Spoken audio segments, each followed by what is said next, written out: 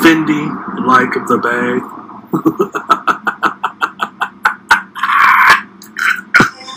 This is the I Refuse podcast. Cheerio, cheerio. We are back. I am Mr. Fox, and I have a special guest. I'm very special. So, we've been watching the American Crime Story, the current season, which is the impeachment that follows the Bill Clinton, Monica Lewinsky scandal, and then the outside variables along the way. So we're currently up to episode 8. And from what I understand, there's 2 more episodes, 9 and 10, and then that's it for the season. So I wanted to do this episode because, having lived through that, just the Monica Bill Clinton thing in real time, Linda Tripp was essentially the target in the news back in the mid-90s. And I was probably, 12 or 13 years old at the time. And I remember thinking, why would you tape a friend of yours? You know what I mean? Right. And I was like, okay, I don't like her. I don't know her, but I don't think that was cool. But, as time went on, I kind of, grew out of that and learned things as I got older, the blue dress, the Star Report, watching, the televised thing where Bill Clinton said I did not have sexual relations with that woman. Right. A lot of bits and pieces, and then, the Paula Jones thing. As time went on, the Paula Jones thing got less attention. The Jennifer Flowers thing, don't remember much about that. And then all the other things that are explored during the season leading up until this point, I was like, oh, wow, that also happened. We start with the first episode with the quote unquote, I'm using air quotes as I'm sitting here, suicide of Bill Clinton's, I guess, right-hand man. Yeah, kind of. I think he was the attorney on the Whitewater land deal. Right. His name was Vince Foster. Vince Foster. Now, for those of you that don't know, I had to find this out a couple days ago. I went to go look. So the Whitewater controversy or Whitewater scandal was a thing that was occurring when Clinton was Arkansas governor. Mm-hmm. Yes. Right.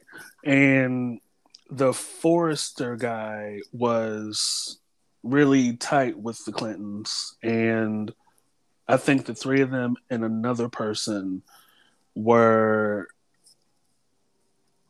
they had this development thing going on where they were to develop, it was a high rise or apartments or something. It was real estate. Yeah, it was real estate. I can't remember what specific kind of real estate, but and what ended up happening is that the development and the deal fell through. So somebody had the bright idea to cover the losses with, I believe, loans that I believe weren't credible.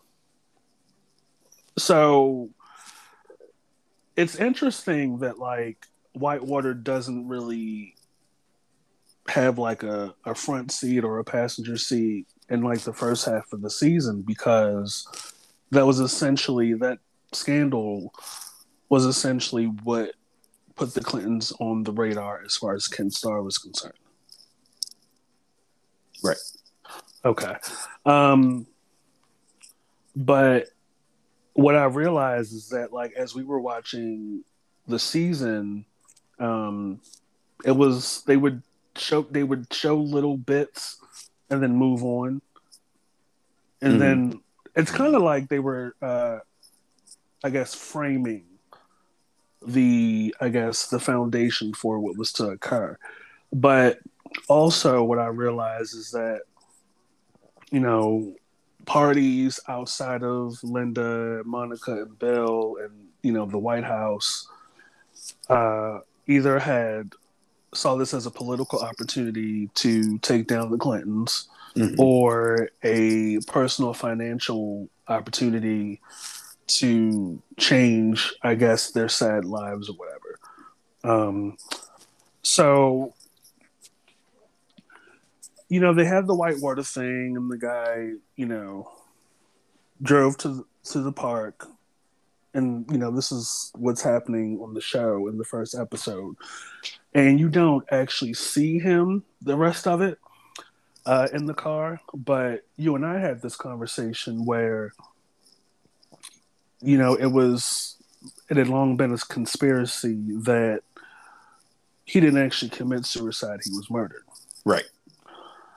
And I sat back and I thought about it. I was like, this is like Jeffrey Epstein before Jeffrey Epstein. Yeah, a little bit. But anyway, like, the way it's staged in the first episode is that Linda Tripp was essentially had a coveted position working for the Forrester guy. Right. Yeah, she was his executive secretary or something. Right. Which was not too far down the hall from the woman who what was her name? Deborah something. One of the many accusers. But this one didn't grow wings, essentially. I mean, it kind of did, but I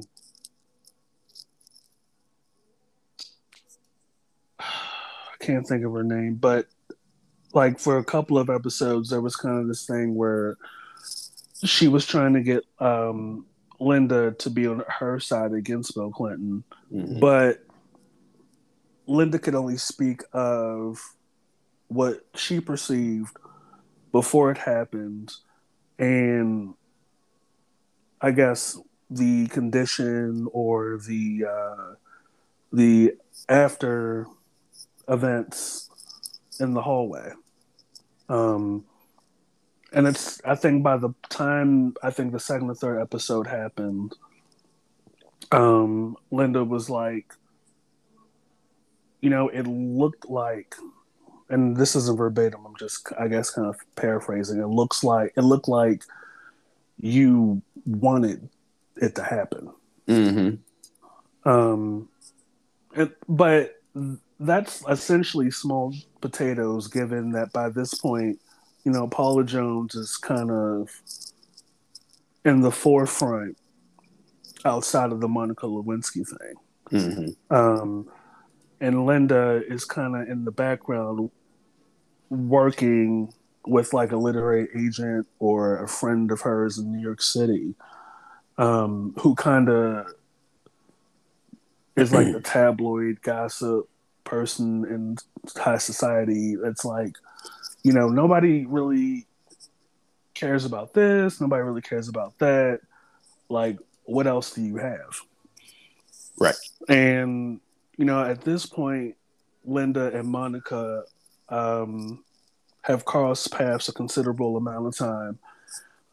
Linda is no longer working as the executive assistant, and she has been moved, I think, once or twice by now.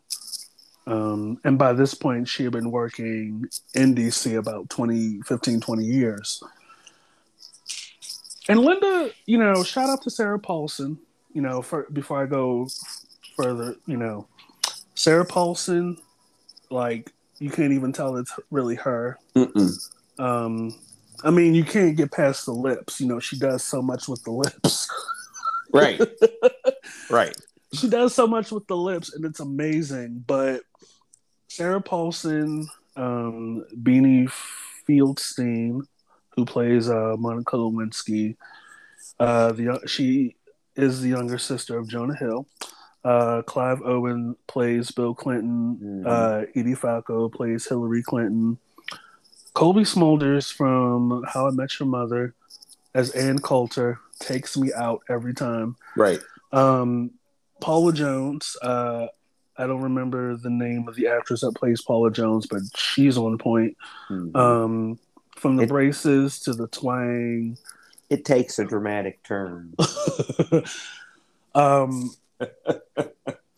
So the first half of the season at this point, there is a lot of outside things happening while, the Monica Bill Clinton thing is going on. And, it's clear that, the Republicans have long had a thing, I guess, against the Clintons or, for whatever reason. It could be the Whitewater thing. It could be the reputation and the image that they have at this point. And this is kind of something that is playing out separate or alongside the accusations and the allegations. Because by this point, I don't think the political members, because we're not even to like Ken Starr and the FBI and stuff yet. I think at this point, Whitewater was probably happening. Right. But because that was where the investigation started with that. Right. The idea was that they couldn't get anywhere with what they were trying to find, so they looked for other ways to do what they were trying to do. Right. Which, to be fair, investigative authorities, that's no secret that they keep things ongoing. Right. Because the goal here is to, I guess, turn somebody in or have a case or try to prove something. And, essentially they were in the background, because again, the Whitewater thing didn't really take a front seat or even a passenger seat in the series at this point. Yeah, it kind of never really became that big of a thing once the other scandals that became part of that investigation moved to the front of the line, Lewinsky and the others. Right. And I'm aware that, the way it's portrayed, some parts of this season is, again, like a dramatic turn. That takes a dramatic turn. I'm sure there's a bulk of this stuff that either didn't happen or actually happened, but it wasn't as heavy as they're making it seem. Yeah, I'm sure they've taken some liberty with circumstances and creative license, things people said. They call it. Yeah, right. Yeah. I'm sure it's fairly factual, just because of recollection, but definitely. Yeah, like I don't think there was an actual woman that Judith Light plays that was like in the background, kind of like pushing Paula Jones. Like I don't recall in any of the conferences then Paula Jones, like a woman being there, kind of in the same light as Judith Light's character. But I will say that, like,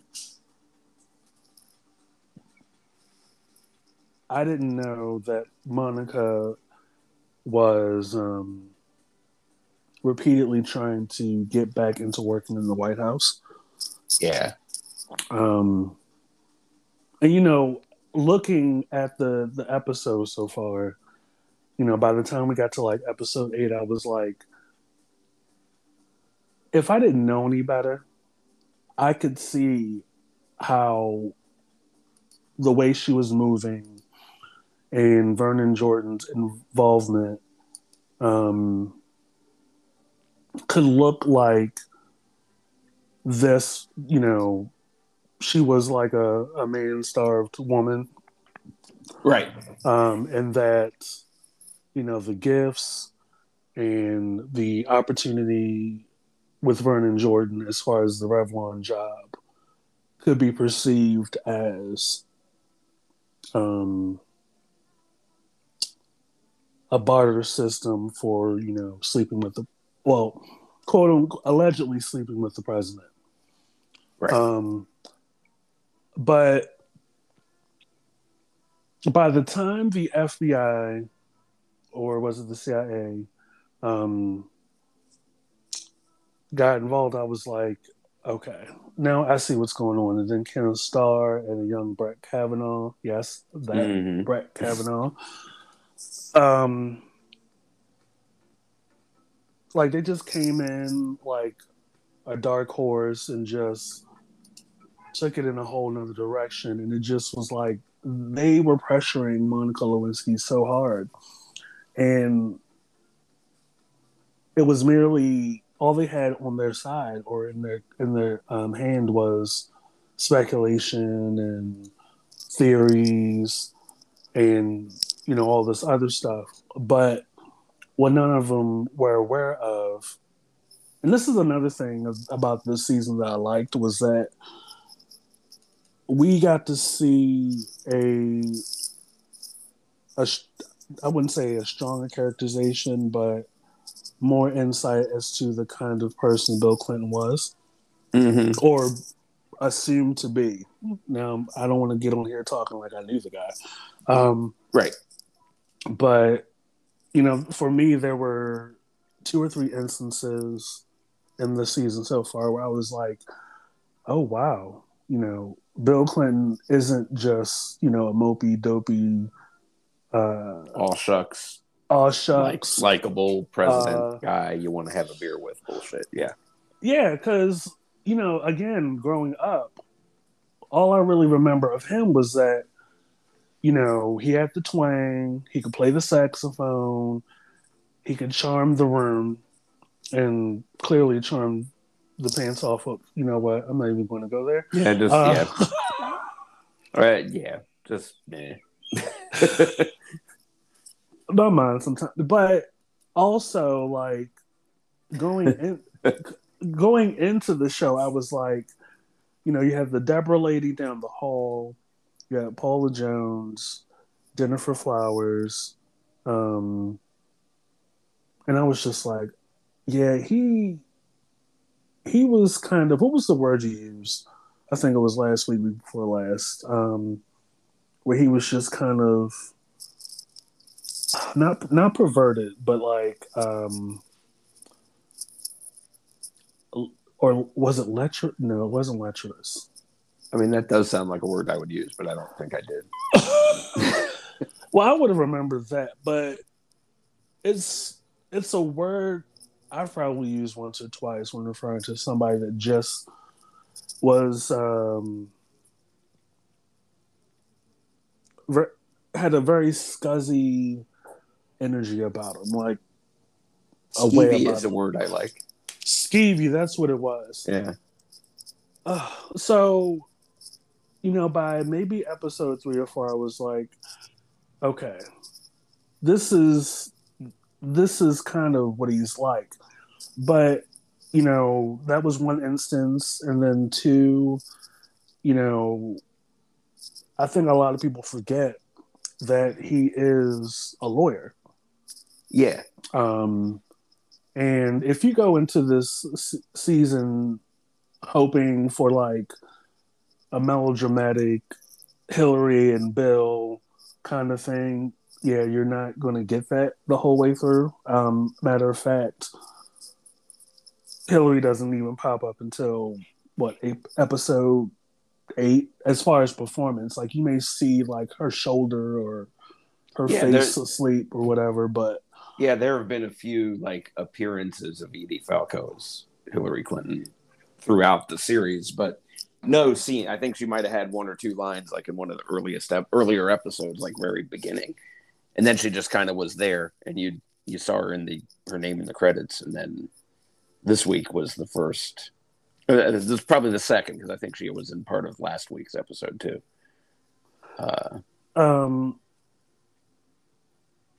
But yeah, like you got to experience Bill Clinton as allegedly a skeevy guy that just could not. I wouldn't say control himself, but he was in these situations where, even as they put it, or he put it on the show, that it's assumed that he didn't pursue it or initiate it. It's just something that happened, or The individual misconstrued whatever it was, and it wasn't what it seemed, and he didn't do the thing, or that wasn't the whole point, or whatever. Yeah, there was always some sort of gray thing. area. Yeah, enough a lot of gray. smoke. Yeah, enough inconclusiveness to to leave Kenneth Starr empty-handed. Yeah, like the original matter, the Whitewater thing that Kenneth Starr was investigating. Whatever happened, but it was done in such a way that they weren't going to get to where they wanted to go, which was where they ultimately ended up. But they weren't going to get to that impeachment and then hopefully, or if in their mind, hopefully conviction. With Whitewater, it just wasn't. They weren't able to get information to get that way, so they had to go other routes. That was the interesting part of how they portrayed it, because you didn't really see that much of Ken Starr's people until episode 6 or so, when the FBI got hooked up with Monica through Linda Tripp. Right, they tried to, which was kind of, I think, to me, unethical, the way they went about it, because you approach Monica, which looked like Tyson's Corner or Capital City Mall. It's probably Pentagon City, because they worked at the Pentagon, so they would have. Right, at that point, Linda Tripp had been shuffled down to the Pentagon. As had Monica, as it turns out. So, right. Yeah, they had both been shuffled down there. And at that point, they were tight. So, as Monica thought they were. Because Linda was trying to get a book deal or make a lot of money to essentially, change her mundane life. Because Linda Tripp, from the characterization of this season, is like somebody that thought more of herself. Mm-hmm. And she was very much an assertive woman. Like, she will approach you in the parking garage if you're a party to her reassignment, or... And I get it. It's like, you guys are not giving me anything, so I'm going to ask you to your face. Right. I'm going to put you on the spot. Put you in a position to give me an answer or tell me to F off.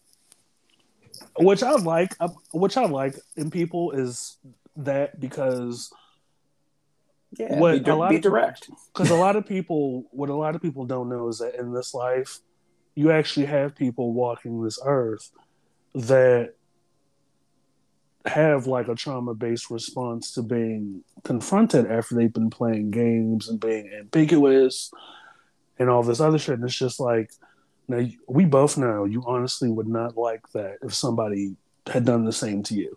Right. But on the flip side, it was like she saw this as an opportunity and like crossed several like social codes, like girl code, girlfriend code, like Yeah, it was crazy. she was a bad friend. And not and really not that much of a decent coworker. No, she was more concerned with what everyone else was doing, it seems, than, earning her work. Right. And she would go like around that office and like kind of throw her weight around like, oh well, I know this person. And she even like hyped up what she, quote unquote knew. Right.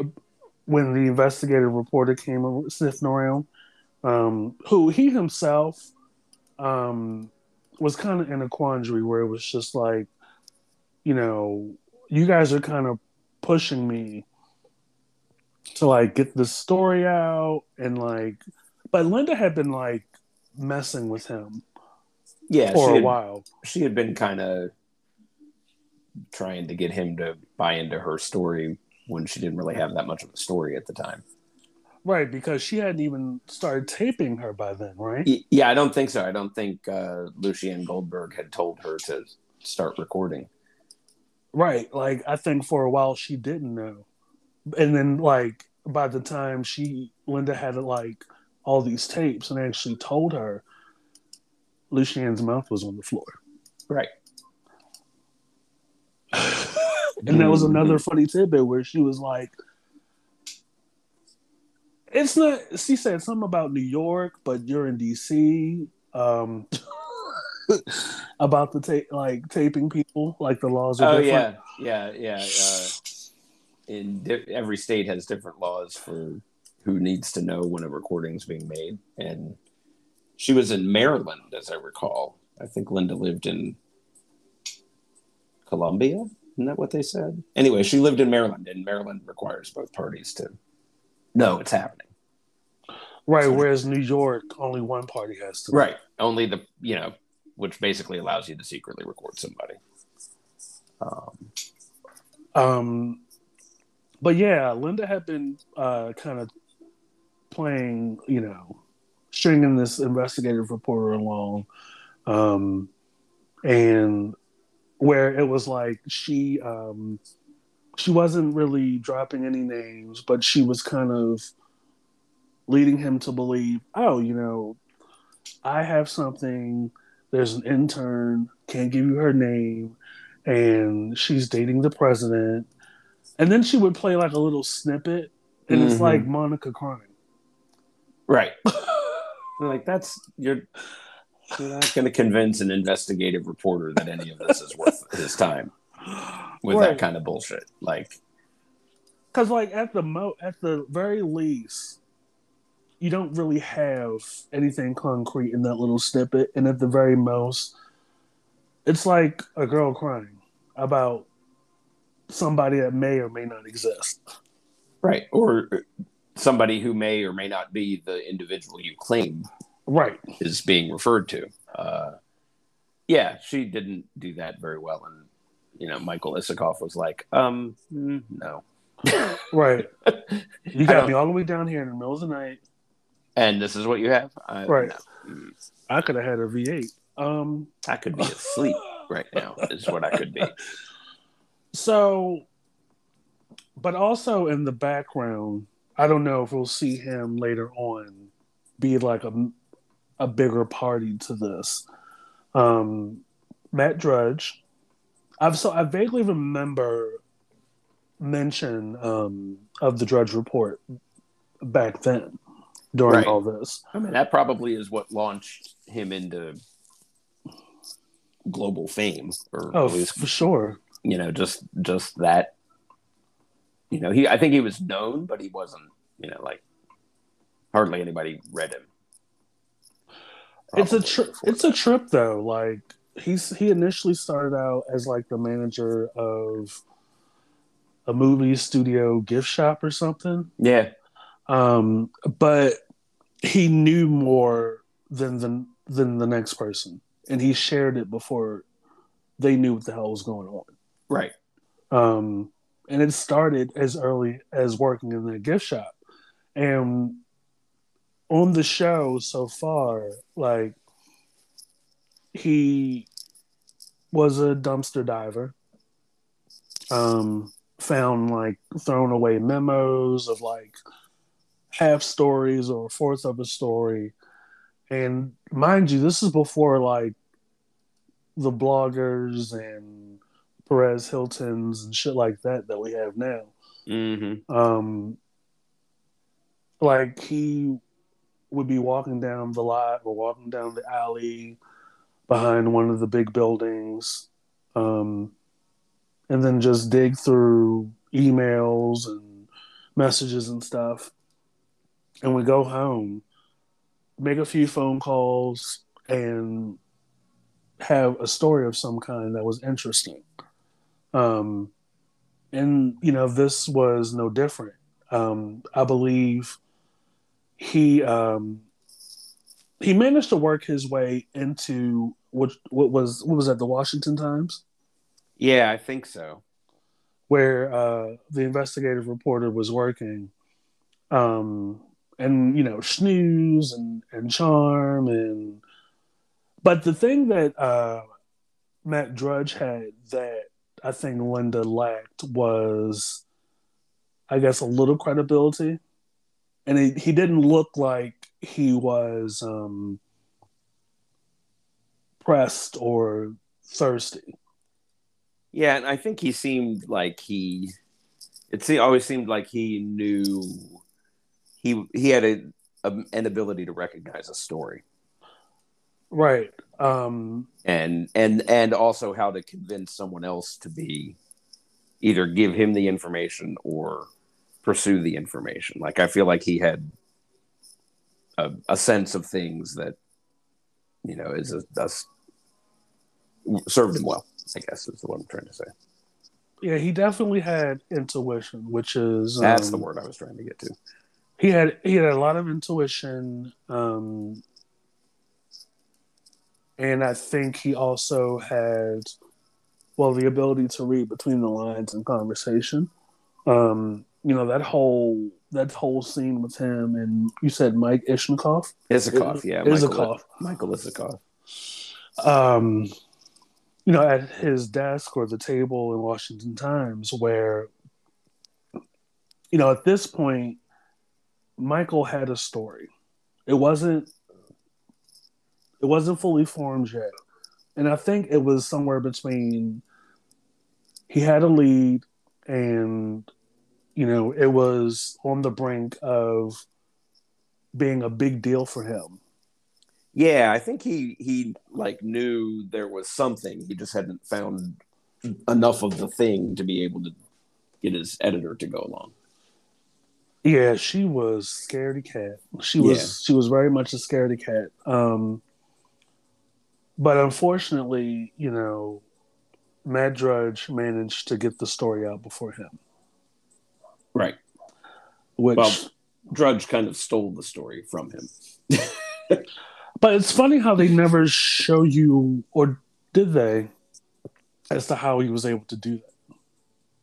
Well, I think it just goes to what we were just talking about, his ability, his innate ability to kind of just intuit when there's things people aren't saying that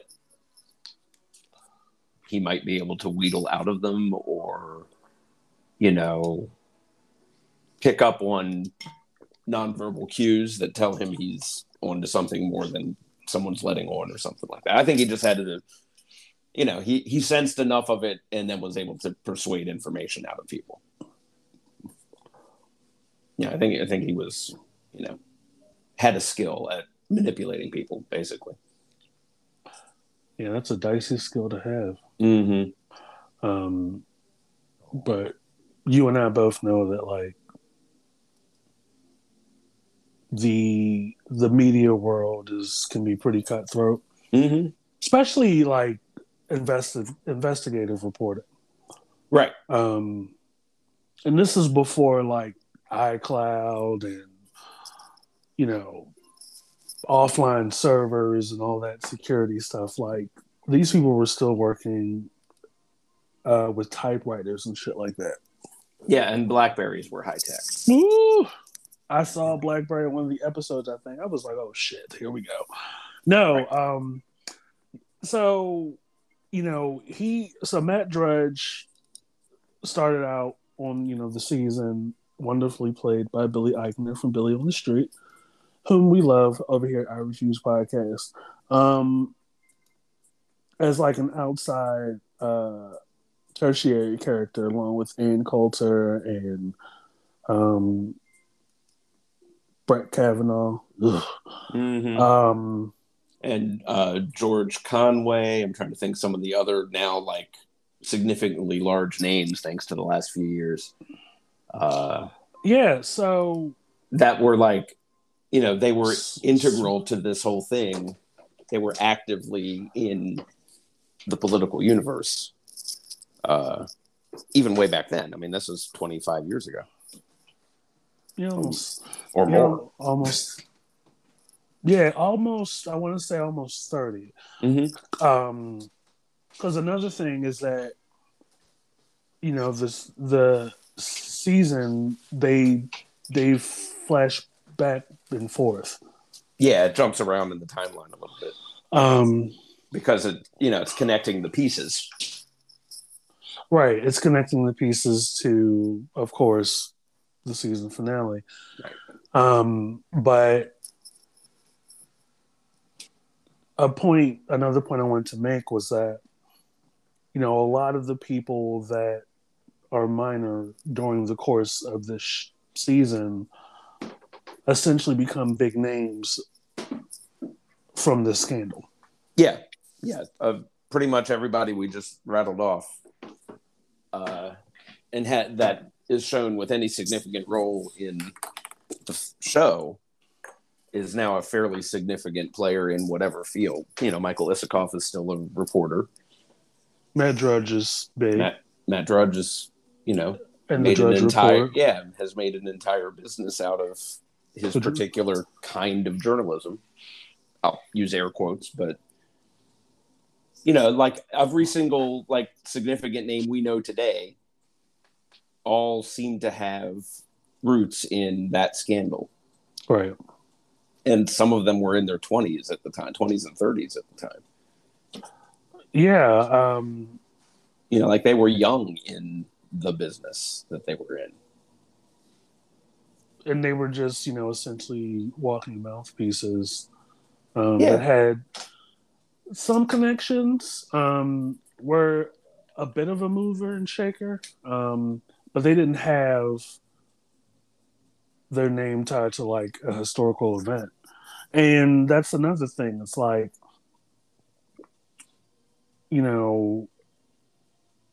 how, historical events are essentially like stepping stones for people. Mm-hmm. Good, good, bad. Even though they weren't like part of like the Ken of Star thing, piece of it, they were just essentially one of hundreds of pundits, Republican, independent, what have you, that just did not see it for the Clintons. Right. And another thing, we're up to, episode 9 we're about to watch tomorrow. I know it came out this week, and then episode 10 comes out next Tuesday. Is that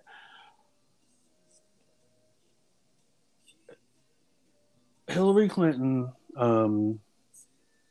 was essentially the cleanup woman. she to an extent was a fixer, yes. in a lot of ways, apparently. It's also a Betty Wright song. I'm just screaming at myself. in so many ways, she was kind of a fixer. So for his mess, she came behind and cleaned up the mess. or at least mitigated it a little bit to save his political career. Right. Because she knew it would benefit her. Right. Like, it goes without saying, like, Hillary Clinton, I give her a lot of positive comments and compliments just as an observer. As someone that is very, very intelligent, calculated. She knows the game and how to play it well. Mm-hmm. She does not particularly care how she is perceived, but there's no cut cards with Hillary Clinton. Right. She may not go over well with certain people. For a time I was almost that person. Because when I think this was around the time right before she went up, right around the time I think she was it Secretary of State? Mm-hmm. She had in New York, right? Well, she was the Secretary of State for 4 years, I think, with Obama.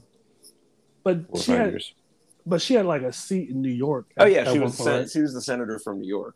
Okay. She was a senator, one of the two senators from New York. Right. With Schumer. Okay. So this was I think this was before any of that. And she was just I think on the Hill or something, and they were like asking her questions and stuff. And at that time I was kind of like surrounded by people that just did not particularly care for her. Right. And of course, if I'm a friend of somebody that has an opinion or whatever, I would listen. I would like, I could definitely see that. Like, but again, at that point, I didn't have like a full picture. Because again, like, it's moments in the media where she's on the TV and she says her thing. And, I always perceived her as somebody that wasn't like the warmest person. Yeah. And I know that played against her when she tried to go run against Donald Trump for president. Which by that point she had not too stellar credibility and reputation. Mm-hmm. Where it was just like, yeah, we didn't forget about Whitewater. We didn't forget about the Clinton thing. We didn't forget about this and that. And, here you are at this podium, and we can't forget about the email thing. Right. Well, we're not going to allow anyone to forget about it either. Right. About any of those things, none of which were particularly relevant. Right. But anything. But, we're definitely at this point, like, a culture due to, Gen Z. Is it Gen Zs? That have like a fishbowl perspective, where it's like it's this one thing in this fishbowl that we're just focused on as we orbit and swim around and live in this fishbowl. Well, I think the current Gen Z teenagers, the younger generations, because they grew up in, their whole lives have existed essentially with Facebook part of them. Right. And social media, Facebook and any other social media that exists now has existed in their entire lifetimes. Like my two young cousins, one is 15 and one is 12. They have had social media in their life their whole lives. They're more attuned to the manipulation. I think they're more conscious that they can be, that what they see on social media is siloed into everybody that agrees with them. Right. And I think they recognize that is a thing that they have to be mindful of and find their way to collect more knowledge. that isn't being, filtered and manipulated and algorithmically generated to alter your behavior, because that's what social media is doing to us. No, it's not doing it to me, child. Mm. But again, me being an observer, I am conscious of the fact that that's the way it is. Mm-hmm. And that's always a case, whether you're somebody famous or you're just a regular schmo like me. Mm-hmm. And that's the key. That's, and I think more and more people your age and my age and older are becoming conscious of the negative influence of social media, and that its power to alter the way people perceive the world around them. We're seeing it play out with a lot of things that are going on right now. Well, I've always said, actually, for a while now, that, I guess due to social media or the way the culture has kind of gone down, with lack of critical thinking, is that if you can change the narrative, you can change people's minds. Yeah. Or, more, if you can control the narrative, you can control people's minds. Right. And these Facebook papers and all this other stuff that's come out will ultimately, hopefully, help break that ability. But anyway, that's off topic from what we were talking about. No, not really. I actually wanted to, I guess, the American Crime Story topic was, I guess, my way of expounding upon some of the parallels between, what's reality, what's actually happening, and what's being reported from an opinion of somebody that people go on the internet and check out and follow and read, because there are definitely parallels between what we just talked about and the Matt Drudge thing, the Drudge Report, how it can kind of just snowball in so many different ways. And the two of us who were younger at that time, kind of being, I guess, wrapped up in that of conjecture and perception, from a culmination of like all these different pieces that are scattered. It's kind of fascinating when you think back when all of this was unfolding. We had cable TV, we had, I think, Fox News existed by then, and CNN, of course, but there wasn't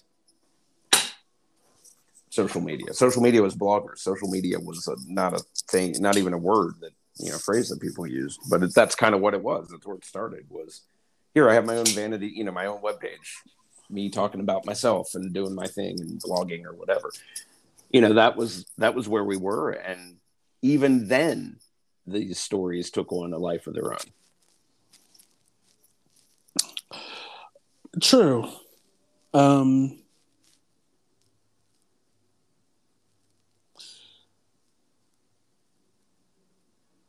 At this point, there's so many, I guess, takeaways as far as life lessons, as far as how the media handles stuff, and which will always be a running theme, because, the media is just out for viewership and ratings and ad revenues.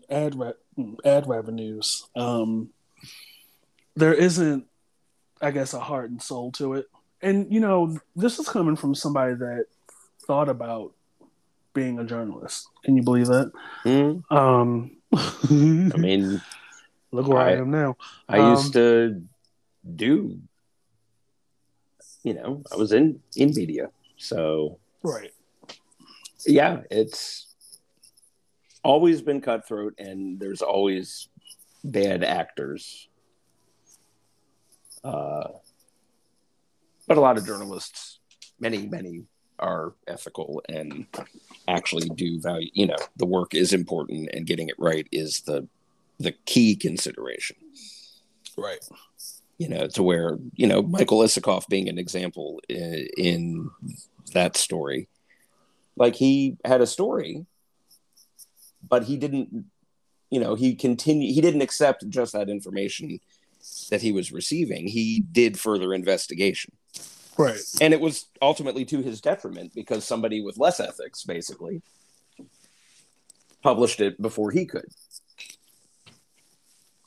So I mean it kind of is the same thing as an example of a journalist with strong ethics and one with dollar signs in his eyes.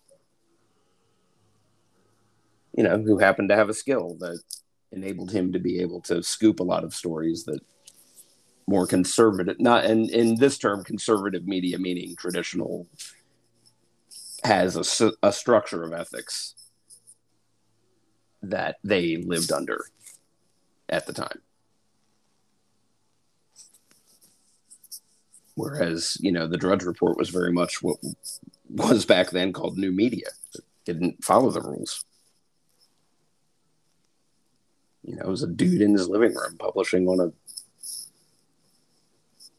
some website somewhere. Yeah, he was literally the Napster. Mm-hmm. Yeah, I mean, that's a great, it's a decent enough analogy. I mean, all of those companies that are, some of them are gone now or have been merged into other companies and are, not the same thing they were. But these companies were the groundbreakers. They were creating new media. They weren't following the rules. So guys like Matt Drudge paid for a website and chucked it up, chucked their content up online, and didn't matter if it was accurate as long as it got views. Right, which is more of the same of what we have now. Mm-hmm. Where, it's essentially a tagline or a byline or a shocking, sensational header to get clicks. Right. And, a lot of people see something like that and it gets retweeted more than it gets read. Right. Nobody reads the article attached, which oftentimes on those clickbait headlines doesn't actually say what the headline makes it sound like it says. Right. Like, because I've done that. I've been like, oh, shit, that's happening. And you click on it like, well, it might happen. You're like, hold on. You gave me 5,000 words to tell me, yeah, it's not really happening, but hey, it could. Yeah, so this is sort of, kind of, maybe, possibly, sort of. This is a thing. We think it could happen. We have no proof that it has or it hasn't, but yeah. Here's a headline to make you think the world is ending when in fact, it's cloudy. Right. This is like adjacent, down the street, kind of, possibly, thinking of, allegedly, could possibly happen. As I often say at work, when we're discussing a thorny subject or a complaint that is outlandish, and we're like, well, you could get there from where they are, but you have to really want to. Right. Like, you can get anywhere if you try enough when it comes to, information. I mean, you can go anywhere with it. You just have to have the determination to accept whatever the ramifications of that might be and not care. Just like, okay, so I lied. Prove it. Which nobody's going to go that extra mile to prove it. They just move on to the next thing. And even if they try, oftentimes it may have been a lie at the time, but facts come out that may have supported that being the actual truth. And if the facts don't, it doesn't matter because you can never reel in the lie. Nobody reads corrections. In fact, a lot of times in print media, corrections are put in a place where you probably won't notice them because it's days later and the story is gone. It's not in the paper anymore. Well, you see, on Tuesday, we published blah, blah, blah, and we made a mistake. No one will see that. It meets an obligation that serves it doesn't do anything. Just said we issued an apology. We issued a correction. Nobody read the correction.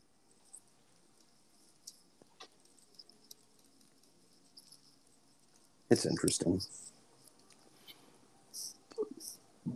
It's the cornerstone of where we are now, and it continues to be. Yeah. I mean, all of that happened in 92, 3, 4, 5, 6, 7 are components of why we are as a society the way going through what we're going through today. We didn't see the warning signs. It's an example of hindsight is 2020. You know, when you look back, you're always going, "Oh yeah, should have seen all of this coming." If not the exact method, then the outcome. Which, I mean, in this case on the show, like, it was out of control. Yeah. And what I will say is that when I look at, the Paula Jones thing and the Jennifer Flowers thing and the Monica Lewinsky thing, and within the context of the show, that, for the longest time, and I want to say probably the last 4 or 5 years, the thing that's been, I guess, the trend is that, and I guess this kind of goes in the direction of hindsight, is that what a lot of people do when, they think something controversial that has already occurred, they go back and re-examine it under, the Me Too thing. This is one of those things where it was like people re-examined the Monica Lewinsky, Bill Clinton thing as like non-consensual.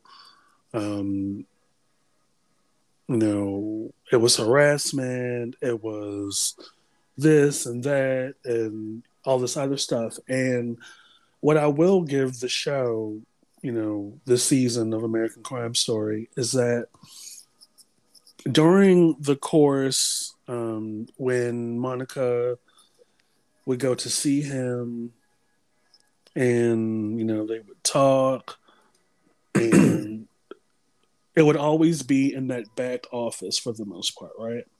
Yeah, the President's Private Study, I think it was called. Right. And, they would exchange gifts. He would ask her about, New York. And they actually kissed. I was like, okay, now this turns the narrative that it was consensual. B, both parties were very well aware, allegedly. I want to make sure when I'm talking on stuff that I wasn't there for, I'll say allegedly. Mm-hmm. And although Monica didn't see him on a more regular basis, as to the standard that we would consider like we're dating or, right. We're in a thing with, I could categorize it as something like that. Mm-hmm. That they were, I guess, boyfriend and girlfriend. Yeah. And I'm saying that as, I guess, compare contrast with Jennifer Flowers and Paula Jones. Now, that's not to say that Bill is allegedly 100% innocent. Right. As it pertains to Jennifer Flowers and Paula Jones. But I will say that, because I honestly believe that he actually, allegedly, did go up to that room, or he was already there and she went up there or whatever. However, they came to be in the same room, that he exposed himself to her. Yeah. Now, here is where I call it fugazi. Because he was able to lawyer his way during the kind of the deposition? Mm-hmm. Out of that. Because up until that point, we're like, okay, did she kiss it? Did she fondle the tea bags? Did she go under the hood? I don't know. Like there was nothing, there was no smoking gun by way of dialogue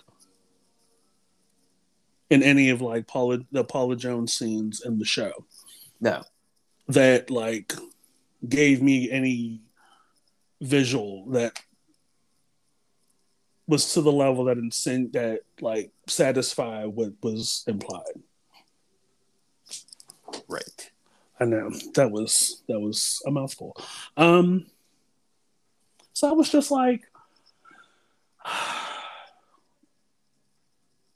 what?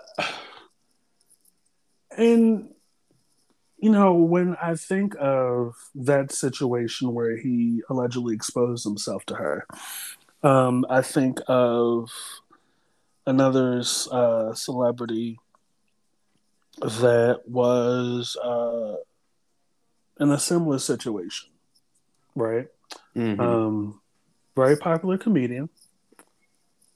I've actually seen him New Year's Eve at the Meyerhoff. Oh my God, this was probably 6 or 7 years ago. Right. He so a couple of years ago, there was stuff that came out, a lot of allegations, accusations, right, about this guy. And one of the instances was he was, I think, in a green room or a party with other women, other people there, and he announced to the room that he allegedly, again, that he was going to take his dick out and start jerking off. Okay. Right. And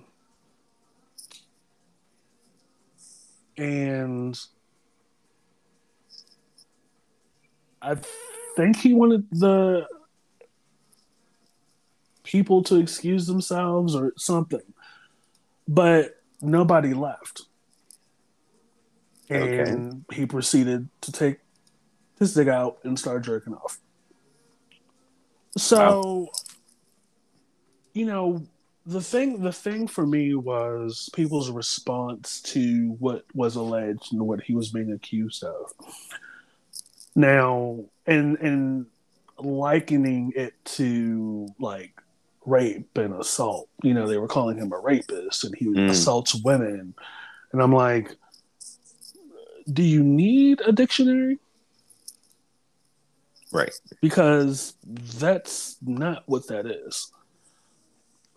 So the reason why I use that example is to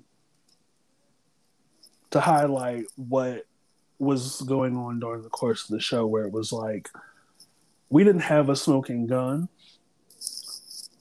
but the way it's portrayed in the show was that like he didn't actually consummate with Paula Jones. Right. But whatever it was, I guess it was enough for other parties with Paula Jones, again, kind of going for Bill Clinton because he is the big, the big game in this, right? And this would look really great for any lawyer or litigator or any person associated with this situation. But there was no rape, allegedly, no assault. Like, the man showed you his penis, allegedly. And you drew a picture of it. Now, whether or not she actually said it take a dramatic turn back in 1994 or 5, right, is up for debate. But no, but like, it's interesting because the snowball job was making the actual situation bigger than what it was. Right. Because people like the Judith Light character, who I don't think actually existed in real life. Because it's, again, creative license. Like, they, some of these shows tend to add characters that either didn't exist or were a compilation of smaller characters. Yeah, that's what I was going to say, is that, there are creative, like you said, creative license and making it interesting for television. Right. So, yeah. So it was, so I picked up on that. I was like, she and her team, which I think essentially, like, at that point, it was more so a team of opportunists looking to make a name for themselves on the back of Bill Clinton and his schemy ways. That made it bigger than what it was. It was like, okay, you saw the man's penis. I'm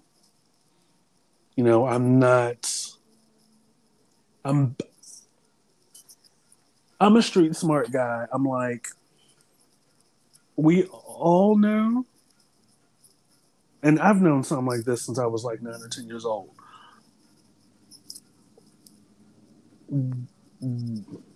What you're being asked to come up to the hotel room for.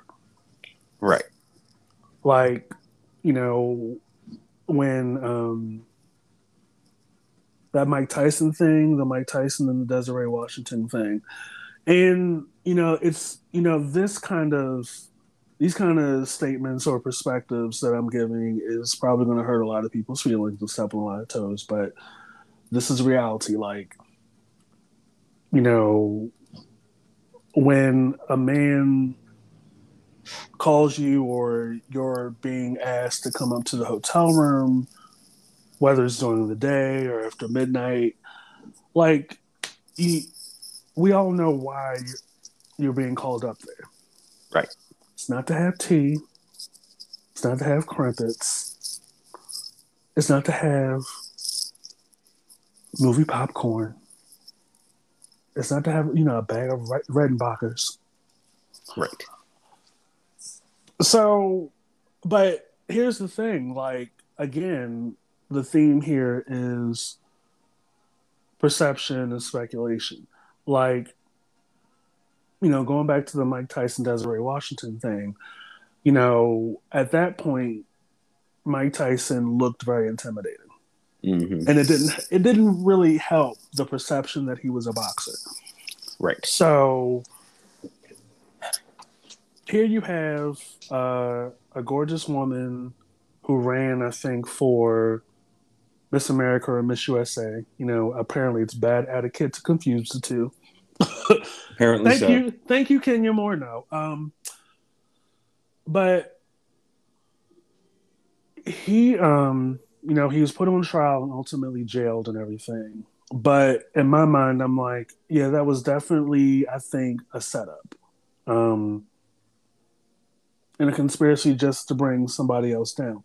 But see, a lot of people that live in a fishbowl, like I mentioned earlier, don't want to hear, the reality of some things, which tend to be things that happen on this side of the fence.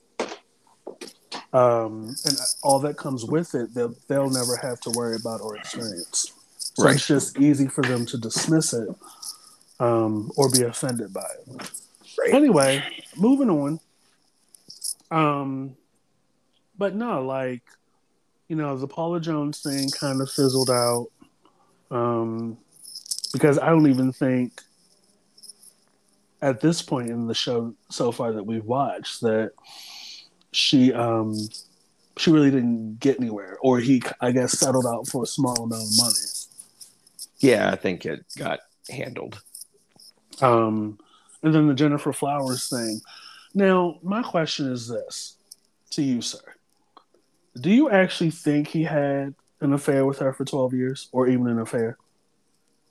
I've never really given it that much thought, to be honest. I'm like, I don't care. I mean, that's between him and Hillary, really. Yeah, so I've never really, it wouldn't surprise me, I guess. Just, with the totality of all the other things, it wouldn't surprise me, but I don't think that I care. I just thought I'd ask. It's interesting, the placement of it on the show so far. Like, they kind of just dropped it, like, more than halfway through. Well, it's kind of, and it was kind of a thread in the background of all of it, just like several of the others. Right. And Whitewater and all of it. They were all just vehicles for which, one group of political operatives were trying to use to get to where they wanted to go. Right. Which was to either impeach and convict or just make it impossible for Clinton to govern. Create enough noise and doubt about everything so that getting things done would be a lot harder, which would then hurt his reelection campaign. And in reality, the opposite happened. He got a second term. Yeah, he managed to win a second term while literally in the middle of that whole mess. And, it just didn't do what they were trying to do. Even the thing that ultimately got to the impeachment and the censure still didn't destabilize him, still got a lot done. It didn't do what they were trying to do, I don't think. What it did do was lead us to where we are today. And it's probably one of the kickoff political acts over the preceding 25 years, 30 years. So, anyway. So, shout out to Rae Dawn Chong for her portrayal of Betty, Bill Clinton's secretary. I was late in my discovery. I'm like, hold on. Because I went on Wikipedia and I was like, oh, she's in this? Mm-hmm. But, of course, nobody's seen Rae Dawn Chong in anything recent. Right. It's a small role, but it's a very important role. Because I've never... and we had this conversation as far as the dynamic or the relationship between presidents and their secretaries. Right. Or even more so, like, the role of the first lady. Mm-hmm. When I think of like presidents and their secretaries, I think of like the secretaries from like the 60s who essentially were just played a role in covering up things or kind of like being ignorant to things and keeping their mouth shut. Mm-hmm. As I'm sure was the case with Kennedy's secretary. Um, I'll pin that for a different day. Mm-hmm. What my what I think that environment was like, but and Bill's secretary Betty, as she's portrayed in the show, kind of was roped into this. Yeah. Because Monica had a direct line to her outside of the office, and was kind of calling her to like tip her off or get more information as to what's going on with Bill. And then you had Bill kind of pull her into the office and was like, I guess, charming or setting her up to cover his tail when this thing gets out of hand. Mm-hmm. Which kind of sucked, in my opinion, because it's like, I'm just the secretary, man. Like, Right. I don't know what's going on after I close these doors. But secretary loyal to the president, sure, I'll lie for you and cover your butt. Couple more shout outs. Colin Hanks is really good in this. Mm-hmm. And sounds like his father in an entirely disturbing way. That scene in the hotel room, I told you, I closed my eyes and I thought I was watching Man with the One Red Shoe. Mm-hmm. Like, when he gets excited or gets really dramatic, Tom Hanks' voice comes out. I'm like, oh. Yeah, there's very much there's a strong family resemblance, shall we say. I'm going to need Colin Hanks to stop looking and sounding like his father right now. Can't help it because those genes are strong. The guy that plays Kenneth Starr is really good. Yes, he is channeling the unmitigated dickbaggery of Kenneth Starr in a perfect way. And the actor that portrays the other agent alongside Colin Hanks' character. I can't remember the actor. Right, because there's like so many lesser known actors on the show, but they look and portray the people very well that they're on the show to portray. Case in point, Monica's first lawyer. Like, it's hard not to laugh when he gets to like talking really fast, and the way he kind of connives his way through things, and slams things, and then walks out the room real fast towards the elevator. And I don't even think he was an actual lawyer. He was like a medical malpractice guy or something. Yeah, he was an attorney, but I think he was Monica's father's attorney, and her father was a doctor. He was a physician. So. Right. Oh, good show.